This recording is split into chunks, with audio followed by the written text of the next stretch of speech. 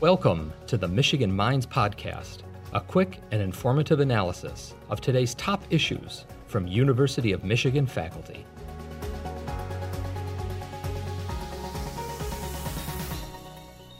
I think when we lose schools or when schools aren't operating, there's a whole bunch of things that aren't being provided besides just the teaching side. And so I think the way that I'm thinking about COVID-19 is, what does this mean for students and parents and communities when we don't have schools open? And I think the question of how to deliver online or remote teaching is a really important one, and it's probably the biggest impact on schools themselves.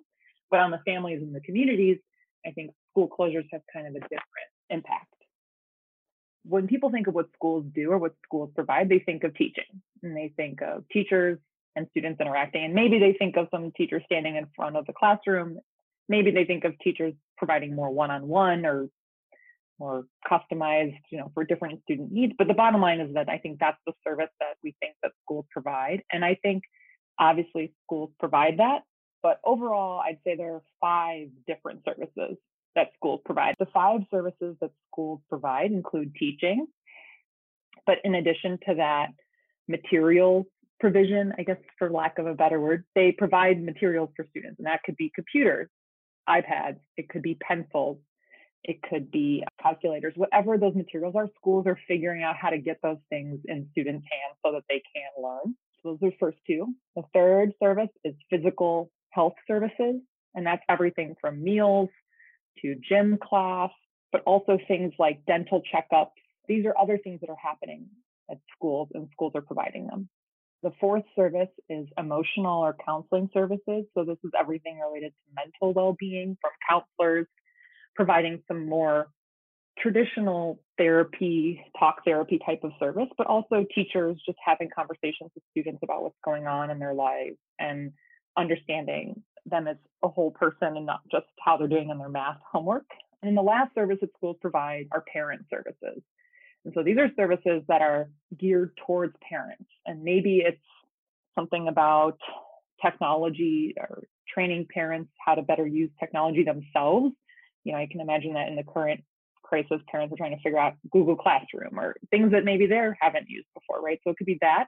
And a lot of the changes around the Common Core recently have changed the way math education has, or math concepts have been provided. So sometimes it's teaching parents a new way to think about math so that they can better help their students or their children. And so those are really the 5 buckets that I think schools provide.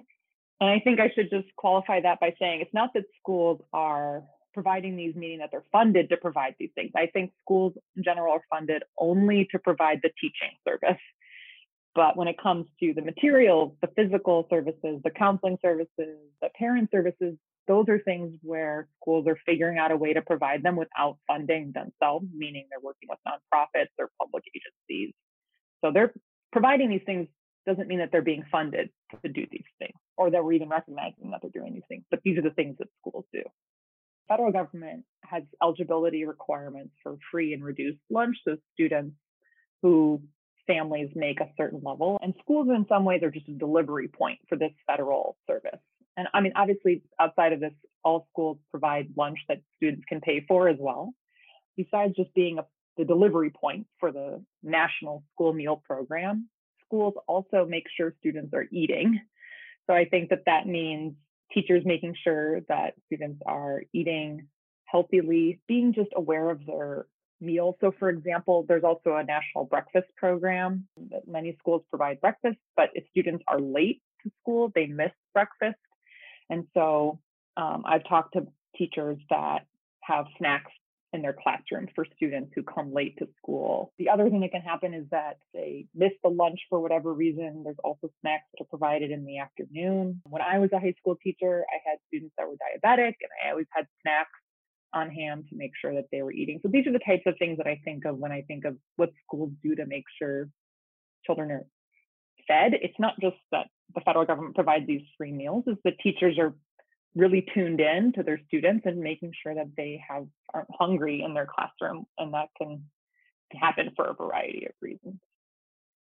schools are very responsive to whatever the needs are in their particular communities, and they can find a nonprofit, find a public agency. They're just really like resourceful in figuring out a way to provide it when there's a need. But I think some of the common examples that I've seen are, at least with physical health, I think there's the things that we hear more about, which are the meals and obviously athletics and gym class.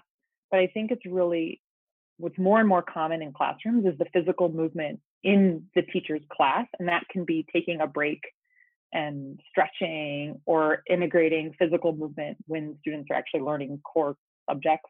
But I think one of the big things that's changed recently is there's more flexible seating in the classroom, meaning students are sitting in chairs that are mobile and can move around, or they're sitting on the floors in beanbags, or they're sitting on couches in the reading corner. And on Donors Choose, which is a website where teachers can get stuff for their classrooms, donations for things for their classroom, one of the most popular items is flexible seating in the classroom, like figuring out other ways for students to learn where they don't have to be so static. And then in terms of the mental health services, I think there's one model that is pretty powerful that I've seen is that there's nonprofit organizations that provide counselors to schools. So these are basically, the nonprofit is the one with a bunch of counselors. And when I say counselors, I mean like talk therapy type counselors, not guidance counselors.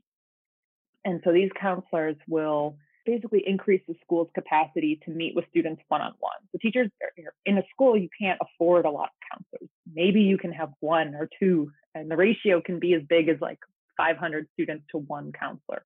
But if you partner with a nonprofit, then you might be able to reduce that ratio to have one counselor to 50 students, right? Or even fewer. So those types of models are really powerful for meeting all the students' individual needs, because I think probably no matter what school you go to, I see this even with my students at U of M, they all want one-on-one attention.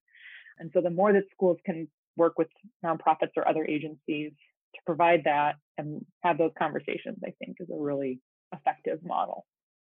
What the schools provide are typically the gaps in what's provided at home. Now, that doesn't mean that only low-income schools can provide, like there's only gaps in low-income schools. I think that all schools will be able to identify things that are missing. Those are the types of services that schools, it's more reactive. So schools are listening to parents, they're watching students, they're listening to students and what them talk about what they need, and then they're filling in the gaps. And so one day it might be pencils and calculators. Well, there's lots of schools with every student gets an iPad or every student gets a computer. And then I think that there's other cases where it's more about counseling or more about integrating physical movement into the classroom or expanding physical activities throughout the day. And so I think is true regardless of the type of school that you might be walking into. They're the ones that are listening to they're providing a service and they want to meet the needs of the people that are coming to their school. And so they're the place, and probably, I believe probably the only place in the community where those needs are communicated and people take action. Like the teachers and the principals are the ones that take action to figure out how to meet these needs. And so when schools are closed, it's kind of as if the community has lost their problem solver.